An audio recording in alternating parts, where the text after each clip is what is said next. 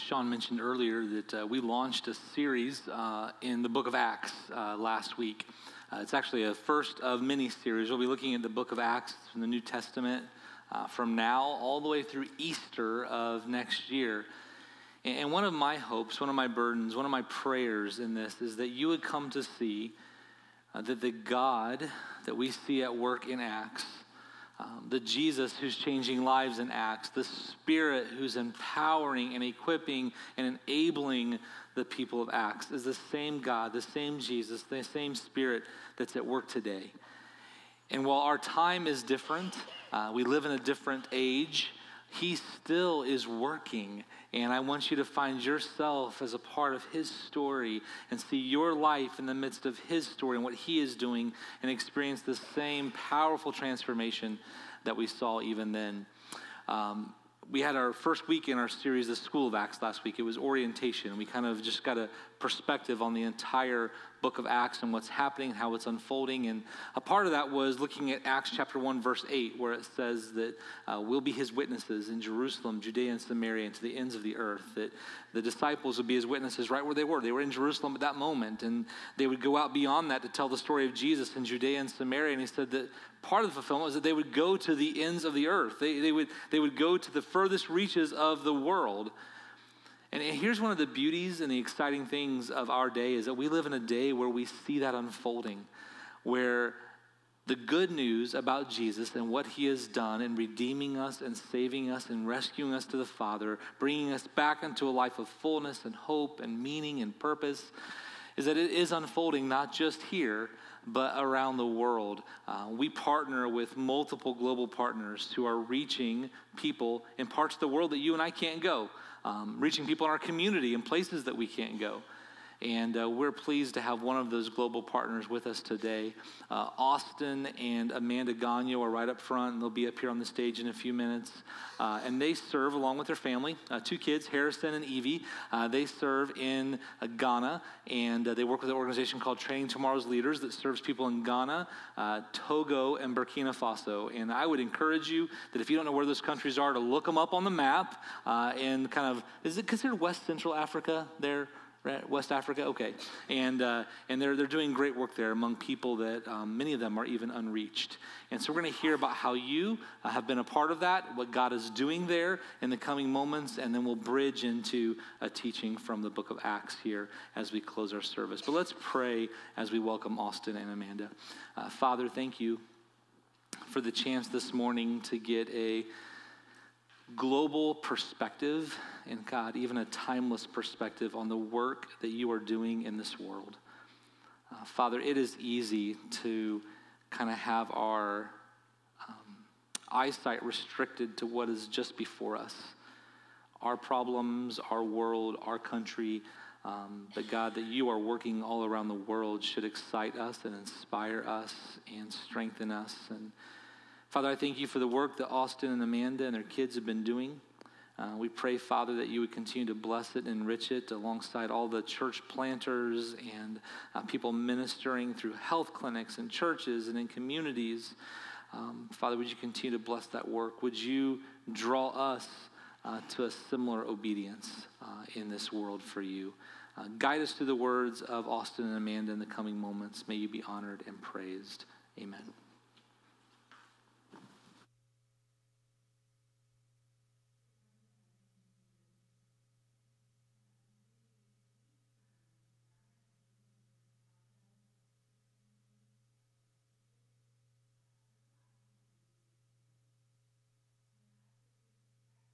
Today that we were in Ghana preparing for our long 10-hour flight to come here.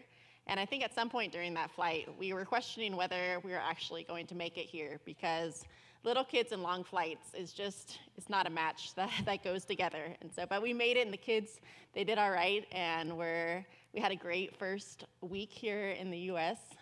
Our son Harrison loves coming here because America, to him, is the land of Cheetos and bacon and cinnamon rolls. And so this past week, he's been living his best life. And so we've been enjoying our time. But we are so glad just to be here and have a few minutes just to update you on our life, our family, our ministry, what has been going on. Like I said, our children, Harrison is 5. Our daughter Evie is 3. They just finished their first year of in-person school in Ghana. So Evie is now in preschool and Harrison is in kindergarten, and they're doing really great. Austin and I are going to celebrate our 10th wedding anniversary this year. And we're also at the same time celebrating 10 years of ministry with Training Tomorrow's Leaders and serving in West Africa. And when we look back on the past 10 years, I can't even begin to describe, all that God has done for us. When we first started, we had 46 churches, I think, in Ghana. And now we look back and God has just added to our numbers that we now have 128 churches in 3 different countries now. And so we've seen thousands of baptisms. We've seen our children have been born there. We've seen our Muslim neighbors come to Christ. That God has been so faithful and so good to us. And throughout those 10 years, Lebanon Christian Church has been with us through prayers, through your support, through your encouragement. You stood behind us, and we're so grateful for the partnership that we have with you. And one of the things we really want to say thank you for is that this year, you guys have supported a project of roofing one of our church buildings in the village of Lanja. And this church has been waiting for a new building for a long time, and finally this year, you guys were able to support us to help put the roof on the building so that they could actually meet there. And now in Ghana, at least in the northern part of Ghana, this is our rainy season. And so throughout the week, it could rain almost every day. And so when you're meeting for church underneath a tree, rain can be a big problem. So now that these people have a building to meet in, that you guys have helped provide a place for them to gather, a place for them to worship, no matter what the weather is like outside. And so we're so grateful for this project, and the church and their church planter and the people there, they all send their thanks and their greetings to you guys. Yeah, like she said, it's wonderful to be here in the States, traveling with Harrison and Evie. Honestly, it's been wonderful traveling this time, because this is actually the first time we've not had to use our pack and play and baby stroller. We actually considered probably getting those backpacks with the leashes on them, but we didn't go that crazy. And it's just great. This is actually the first church that we're visiting. We have several more churches to visit in the next 3 months. So we'd ask that you be praying with us, especially as we are on the road, for our safety and definitely our sanity. So glad to be here this morning, and truly, Lebanon Christian Church, we see you guys, we see ourselves as an extension of what God is doing through you, especially in reaching out to these unreached people groups, places where Christ is not named, in tribes, amongst the Muslims, amongst the traditional religious adherents, people who worship idols. The name of Christ is being named because of the partnership, because of your prayers, because of your giving, because of your support. We are able to do this. Another thing that Lebanon Christian Church did this year was to support a couple. One of our graduates from our in-mission Bible school, Solomon Batumba, have been sent to the tribe, which is the Mampruli tribe. The Mamprusis are a tribe that is tagged Islamic when you go to the Joshua Project website. And so this guy, Solomon, and his wife, Ruth, and their little boy, he's about almost 2 years old, Amazia, are now learning the language. They are integrating themselves with the people there, trying to continue to reach out and spread the gospel there. And just talking about the spread of the gospel, one of the things that scriptures that come to mind is in 1 Corinthians chapter 9, verses 16. And Paul, when he writes to the church at Corinth, tells them this. He says, when I preach the gospel, I have nothing to boast about. He says, because I am under compulsion. I am compelled to share the gospel of Christ Jesus. And he said, woe is me that I do not share the gospel. And that is similar to what Jeremiah says. He talks about the word of God being like fire in his bones. And because of that, he cannot be silent. Paul circles back in 2 Corinthians chapter 5, verses 14, and tells them why he is compelled. he tells them that the love of Christ is what compels him to share the gospel. And that's what we see with our church planters, especially as they're crossing rivers and streams and riding on motorbikes and bicycles, and in some places really dangerous to get from one area to another, but they are doing that with the help of God, and God has been protecting us as we talk about just the story of what God is doing around the world. We are seriously impacted by the love that you are sharing through your prayers. One of the things that the ways we've seen God move was during the Muslim month of Ramadan this year. Somewhere in April, the Muslims fasted for 30 days. And there is a community which is strongly Islamic that we decided to go and do an evangelistic crusade in. And normally you are told that you don't do that. You don't go out during the month of Ramadan because that is their holy month. But it's also the month that Muslims are seriously religious and they are seeking. So we decided to trust God.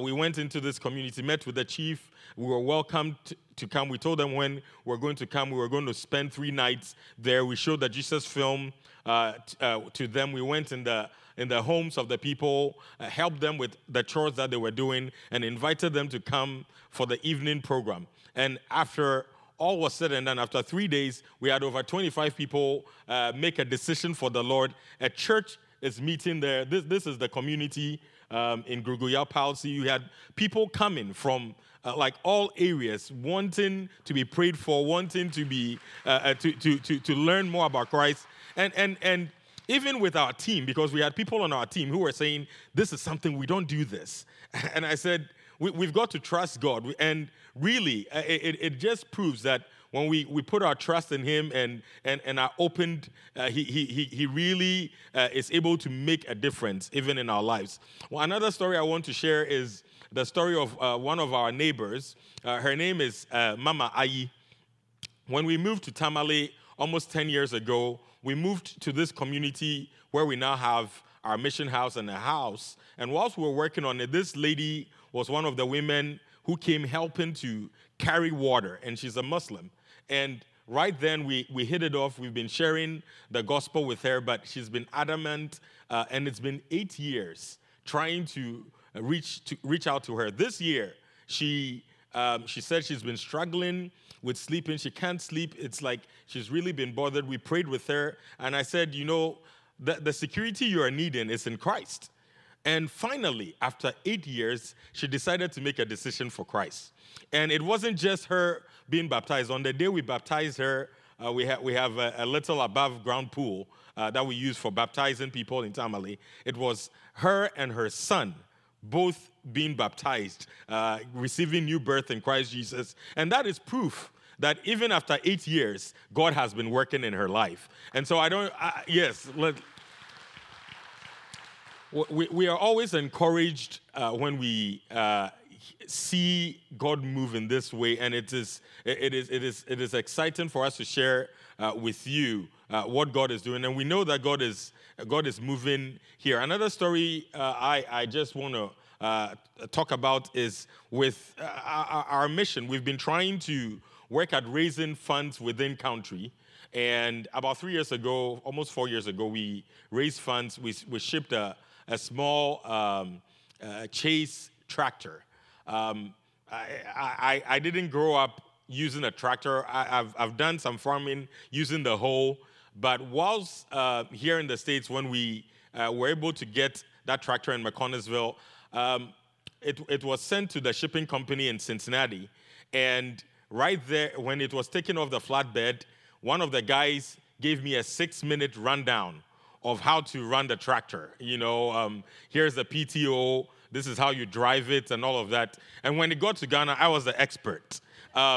So after several YouTube videos and having spent time doing this, we've trained other people to help. And this year, we planted some field corn to try to provide food and to create job opportunities for some of the people in our communities. We planted on 30 acres, and to the glory of God, our harvest has been about 38,000 pounds of field corn. So that's a lot. That becomes a blessing to the people. It's providing jobs. It's actually going to help raise some funds within country to help the mission. But God is blessing us through all these different angles to be the hands and feet of Christ in these communities. And we just thank God for your lives. If you want to hear more about what we've been up to the past year, we'll be sharing, I think, in room 117, right after church.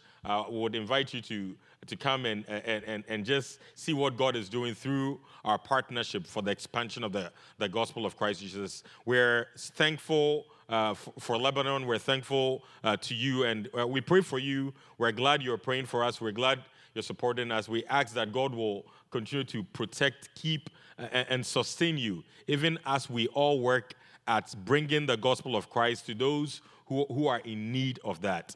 May the favor of God, may the grace of God, may the blessing of God be your portion. Thank you so much.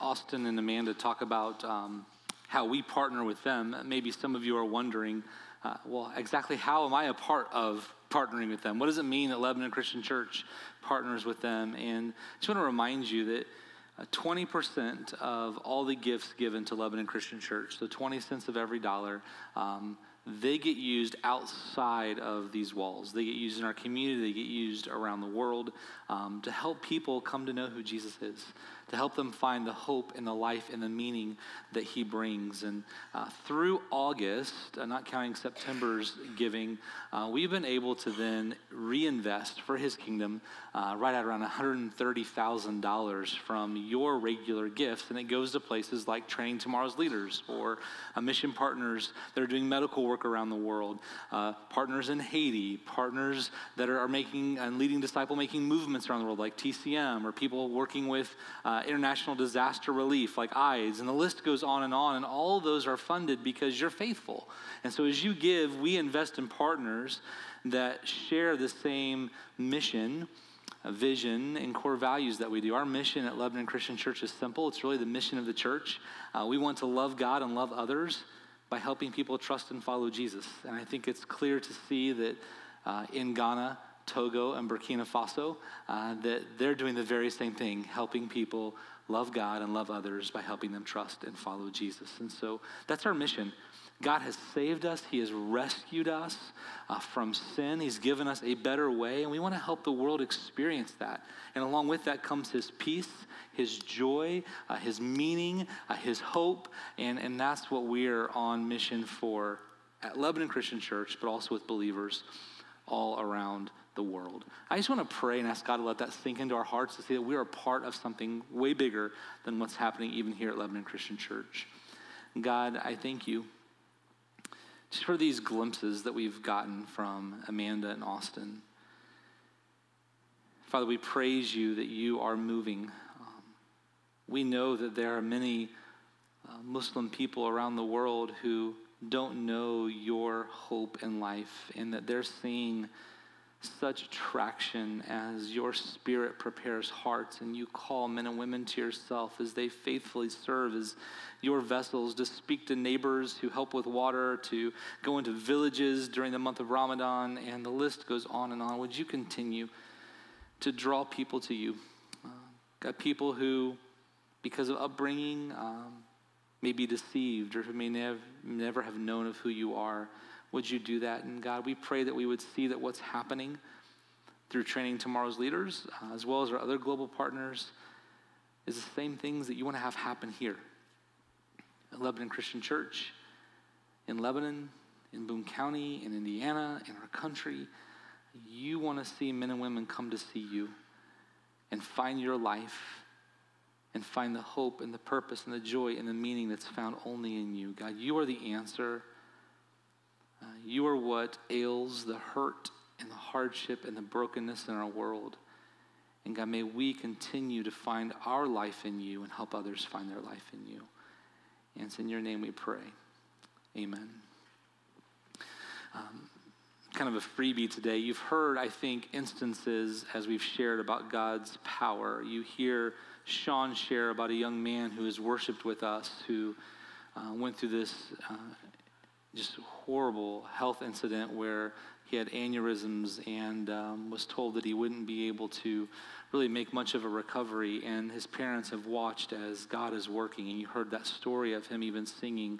We hear a story of men and women coming to follow Jesus, and I hope that helps you see that the power that we're going to be introduced to and look at in the book of Acts, it is still at work in God's people today. It's still at work in the world today. We don't serve a God who is dead. We don't serve a God who is a part of a history book that has no living story. We serve a God who is living and active and ready to move and work in your life and my life, and in many of our lives, he already is.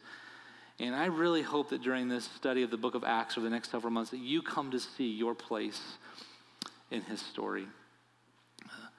We love stories, don't we, as people? We like our films, we like our movies, we like our television series, we like our documentaries. We like hearing Amanda and Austin share about their family and about what's happening through the mission of training tomorrow's leaders. We like reading books that have stories. We love our stories. They capture our imaginations, they inspire us, they encourage us, they connect with us deeply at an emotional level often. Sometimes in the fall, like right now, those stories even scare us. Some people like to be scared through stories. That's not me, by the way. I do not do scary very well at all. But some people like that. We like our stories. We love our stories. And why is that? I think part of it is because we know that ultimately we're living a story. You're living a story. Your life is full of plot twists and acts and scenes, and there are supporting actors and actresses in your story. Now, you may think that your story is not very compelling. You may find that it's a little bit boring, but nonetheless, that's your story. And I would venture to say, even if you believe that about your life, that there are people who love you and know you who believe that your story is incredible, and hopefully they tell you that. Maybe you feel like your story on the other side is full of all kinds of drama. I think some of you may say, that's my life. Like there's drama at every turn. But I hope you'll see that your story matters. That's still your story. Question I want you to think about for a moment. Who's the leading actor or actress in your story? Who are the supporting actors and actresses? You know, in books and film, there's talk of what is a protagonist. That's the main person, character, and the whole story revolves around them. Who's that protagonist in your story? Who's the lead actor? Who's the lead actress in your story? Is it you? Is it someone else? Another question I want you to think about is, how can your story find its greatest significance? If you're living a story with all of its plot twists and drama, how does that story find its greatest significance? And one of the things that we believe wholeheartedly at Lebanon Christian Church as disciples of Jesus is that your story finds its greatest significance when you recognize that your story is actually part of a much greater story, a grander story. Maybe you've heard the word before, meta-narrative. It's a big story. And if you and I can come to see that our lives, my individual story, the story of Craig Howie, is a part of a greater story, I find the significance and the fullness for which I was made. My story finds its meaning in his story, in God's story. Why? Because God tells me that I am fearfully and wonderfully made. You are fearfully and wonderfully made. Apart from him, how do you know that? Your story finds its significance because he made you. He formed you in his image. He made you different than any other of the animals. Like you are made in his image. In the image of God, he created the male and female. That gives you significance. You are fearfully and wonderfully made. If you want to know how fearfully and wonderfully made you are, read Psalm 139 sometime. That might be a great assignment for you, is to go home today and just read Psalm 139. Hear all the things that God declares about you. Your story matters, but it matters because it's a part of his greater story, his grander story. You're part of his great story. He loves you so much that because of sin and how it separated us, he sent his one and only son to live and to die for your sin and my sin, to rescue us, that as we believe in him, we have life in him. That's the gospel. That's the story that Austin and Amanda are sharing. That's the story that we're called to share, the story we're called to live. And that makes our story significant, but it only finds its significance in his great story, his grand story. And when you find your story in the midst of his story, you find that significance. And that's why I love the play on words. When we think about history, for me, one of the greatest reminders is that right there in that word, I have the purpose and the meaning for my life, that all of history is ultimately his story. So right there in the word history, we have his story. It's God's story. Your story is a part of his story. As we continue our series on the School of Acts, we began with orientation last week, and today we're going to go to the classroom of history. And I hope that you'll see that your story is a part of not just history, but ultimately his story as it's unfolded. You're a part of that continuing work that God is doing in this world. We're going to be hanging out in Acts chapter 7 today.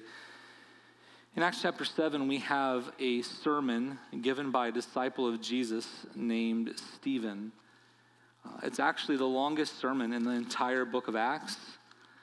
It's a sermon that's unique in that it recounts for us very simply and concisely and in a compelling way how God has been working throughout history. Stephen connects his story with God's great story and what God has been doing. And he does so, as he does so, he challenges some people that are present. I'm guessing that he might challenge even us. But before Stephen even shares his sermon, we need a little bit of background. Stephen was a man who had been changed. He'd been changed by Jesus. He was a man who had encountered Jesus, who decided to follow Jesus. He believed that Jesus was the way, the truth, and the life, and it shaped and changed everything for him as it should for us. And because it changed everything for him, God began using him in some unique ways. And one of those ways is that when some of the widows were being neglected in Jerusalem, the apostles, those men who had walked with Jesus, the disciples, the 11 remaining, and now Matthias, who was added to their number, called some men to serve in a specific way. And Stephen was one of those who came to get to serve God and to continue the mission of Jesus in the world. But beyond that, Stephen used his voice. He performed great wonders and signs, is what verse 8 tells us. And so God was using Stephen. He was a man who had been changed, and that bothered some of the religious elite. They didn't like Jesus. They had rejected Jesus. And so for someone to be proclaiming Jesus and living for Jesus and doing signs and wonders, they wanted to see Stephen silenced. And so they go to great lengths to do that. Verse 11 in chapter 6 says that they secretly persuaded some men to say, "We have heard Stephen speak blasphemous words against Moses and against God." You want to anger Jewish people? Speak harsh things about Moses and about God. And so Stephen hadn't done that, but the religious leaders, to silence him, want to convince others to tell lies about him. And what follows is Stephen gets put on trial, and they're questioning him. And in fact, the high priest questions him, and then Stephen moves into this sermon where he just declares this beautiful, simple history of who God is, what God has done, and how that leads to Jesus. And here's how he begins it. In verse 2, he says, "To this he replied." He's replying to the charges and the request of the high priest. He says, "To this he replied, 'Brothers and fathers, listen to me. The God of glory appeared to our father Abraham while he was still in Mesopotamia before he lived in Haran. Leave your country and your people,' God said, 'and go to the land I will show you.'" As Dean was sharing in his communion meditation earlier, he mentioned how Jesus says that before Abraham was, that he was. Like to start talking about Abraham is to pull at the traditions and the core beliefs of this religious audience. And so he starts with Abraham, and he traces the history of God's people from Abraham through Abraham's offspring to Jacob to the patriarchs, on into Joseph's specific story, to the time in Egypt in slavery, to Moses delivering comparing them to the prophets and the kings and the rebellion of the people. He recounts the whole history of Israel, the whole Old Testament, in just these 51, 52 verses. And Stephen's aim in the whole process is that he wants these religious leaders to get it. They had missed Jesus. They had missed the heart of the story, that all of history, all of God's story, all of his story points and is fulfilled in Jesus. Like, that's the one everything is moving towards. That's the one who should sustain everything. Like that was Stephen. Like, can you guys just get it? Like, this is what Abraham was all about. This is what Moses was all about. This is what the prophets came to do. Will you just wake up and see this? And yet the people didn't. And so Stephen doesn't mince words. He challenges them with some words that were familiar, even to the prophets and even the people in Moses' day. He says this in verse 51. Again, he's speaking to religious leaders who have read words in the Old Testament referring to the obstinance of Israel. Now he's challenging them with similar words. He says, "You stiff-necked people, your hearts and ears are still uncircumcised. You are just like your ancestors. You always resist the Holy Spirit. Was there ever a prophet your ancestors did not persecute? They even killed those who predicted the coming of the righteous one." He says, you guys, you don't get it. Your ears are uncircumcised. Circumcision is a sign of the Abrahamic covenant that set apart God's people. He says, your ears haven't even been set apart to hear and to understand what God is really up to in this world. You're missing it. And as you miss it, you're resisting the Spirit just like those before you. Just like the prophets persecuted his messengers, you're doing the same. You're even hurting the ones who came to tell the story of the coming righteous one, like the ones who were coming to tell who Jesus was, who the Messiah was. Like you are harming them, but you've taken it a step further. Look at the end of verse 52, and now you have betrayed and murdered him. Like, you are so resistant to the story that God is authoring. You have missed the point. In the process, you were a part in killing God's chosen one. Stephen desperately wants his people, he wants the religious leaders to see that all of history has been God's story. And they only find their life and their meaning and their purpose when they find their story in his, and that story points to Jesus. He attacks three things that are just extremely important to these religious leaders. He attacks the land, he attacks the law, and he attacks the temple in here. Attacks may be too strong of a word. He challenges their beliefs about the land and the law and the temple. Because that's where they struggled with Jesus, right? Jesus came and he not only loved the Jewish people, but he loved Gentiles. Well, that broadened the scope of God's promise beyond the land. Jesus says that he came to fulfill the law and the prophets. It changed their perspective on the law, the instructions of God. They weren't just to know about God or to know the laws of God, but they were to change their lives and point them to Jesus. Jesus on a couple of occasions says that he will tear the temple down and be rebuilt. Well, the temple was the place where they worshiped, where they believed God dwelt. And so Jesus challenged that. And Stephen's like, listen, this is all part of what God was doing. All those things, the land, the law, the temple, they're to point you to Jesus. To Jesus who saves, to Jesus who guides, to Jesus who brings hope and purpose and renewal. And they missed it.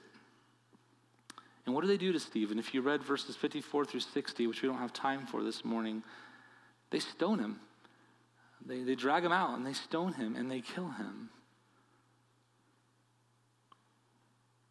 How could Stephen hold on to this hope? How could Stephen see so clearly when others didn't?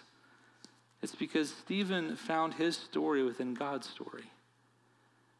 Something that's remarkable about Stephen is that he looks at his story and he doesn't say, listen, I'm the protagonist. I'm the lead actor. Stephen understands that God is the lead actor. That God is the protagonist even in his story.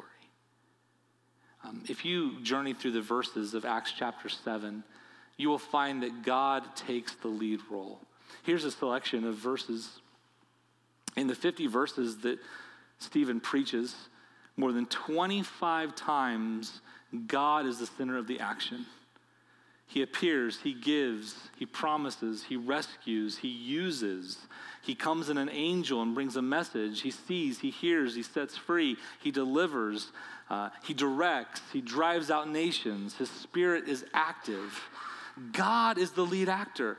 Guess what changes in Acts chapter 7? For a season, God uses Abraham. For a season, Isaac. For a season, Jacob. For a season, Jacob's sons and Joseph. For a season, Moses. For a season, other servants. For a season, prophets. For a season, kings like David and Solomon. And they're all just supporting actors, important actors, significant actors. But they're not the lead actors. They're not the protagonists. They're not the ones who take the lead. God is the lead actor. And because Stephen recognizes that God is the lead actor in his story, it shapes and changes everything for him. You may say, well, how do we know that God is the lead actor in Stephen's story? Well, look at how Luke characterizes Stephen for us when he records his story in Acts. Acts chapter 6, verse 5. They chose Stephen, a man full of faith and the Holy Spirit.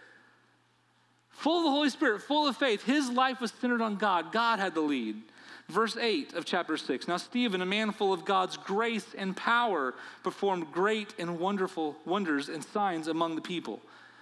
God is at the center of his life. Acts chapter 7, verse 55, even as Stephen is being led away to be destroyed, it says, Stephen, full of the Holy Spirit, looked up to heaven and saw the glory of God and Jesus standing at the right hand of God. When Stephen thought about history, he saw that it all pointed to God, that his story was found beneath God's story. All of history is God's. And it changed everything for Stephen. It gave him confidence. When you read this account in verses 54 through 60 and you see a man who's being led away to be stoned, how does he face that? There's nothing here that says he didn't experience pain, but he experiences it with confidence. He experiences the adversity in his life, the trial in his life, the trouble in his life with confidence. Why? Because he knows the author of the story.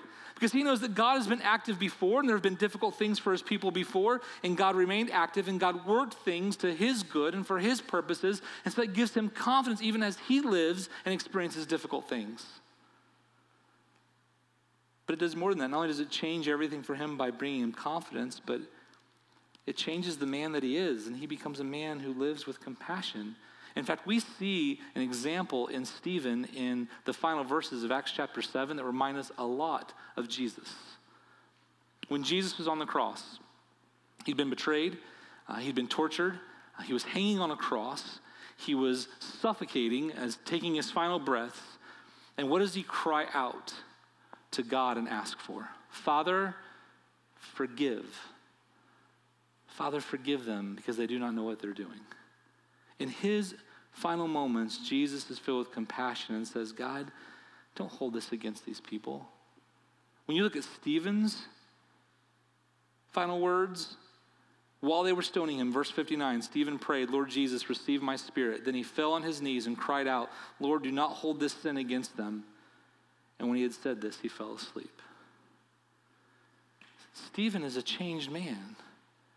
He's been shaped by who Jesus is. His story has found its place in God's story, and it fills him with confidence, but it also shapes him to have more and more the character of Jesus. What's most remarkable about this story for me is not even Stephen's part. It's that it tells a story that you and I are a part of. That the same God who spoke to Abraham and led him from the land of the Chaldeans towards the promised land. The same God that worked through Joseph and Moses is the same God who's at work today. But it's only as we find our story in his story that we experience that and all that comes with it. And yet so many people are missing it. Who's the lead actor in your story? Who's the lead actress in your story? I think if we're honest, many of us probably think that we're the lead actor or actress. You know, it's easy to give our children and students, teenagers, a hard time. It's easy to say to them, hey, you think the world revolves around you. Maybe you've heard that if you're a teenager. I don't know. Maybe you heard that when you were a teenager. But I think if we were really honest, we can look in the mirror and see that a lot of adults act the same way. especially in our consumer culture, where we're told that it's about your dreams, your ambitions, your preferences, your likes, your dislikes. If you don't like it here, you go someplace else. So much is about me, me, me, me, me. And what happens in life when we think that it's all about us? We think that we're the lead actor or actress rather than just a supporting actor or actress. What would happen on a movie set or a television series set if the lead actor or actress had a supporting cast, but they were all actually clamoring to have the lead seat? It would be disruptive, wouldn't it?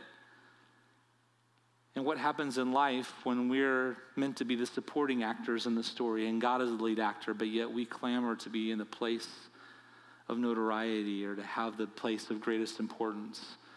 It leads to disruption. When we make life about us, it's not about him. We make it about our wants, it's not about his. We make it about our likes, our dislikes, our preferences, then what can it not be about? His preferences, his likes, his dislikes. So we have to become people who see our story as a part of his great story that's been unfolding since the beginning, that he's the main player. And he's working everything to hopefully draw us to Jesus, that Jesus might live through us, that we might live in the same Holy Spirit power that Stephen lived in. Yet many of us miss it because we think it's about us. And even disciples of Jesus aren't immune to this. Even those who may be considered religious in our world aren't immune to this.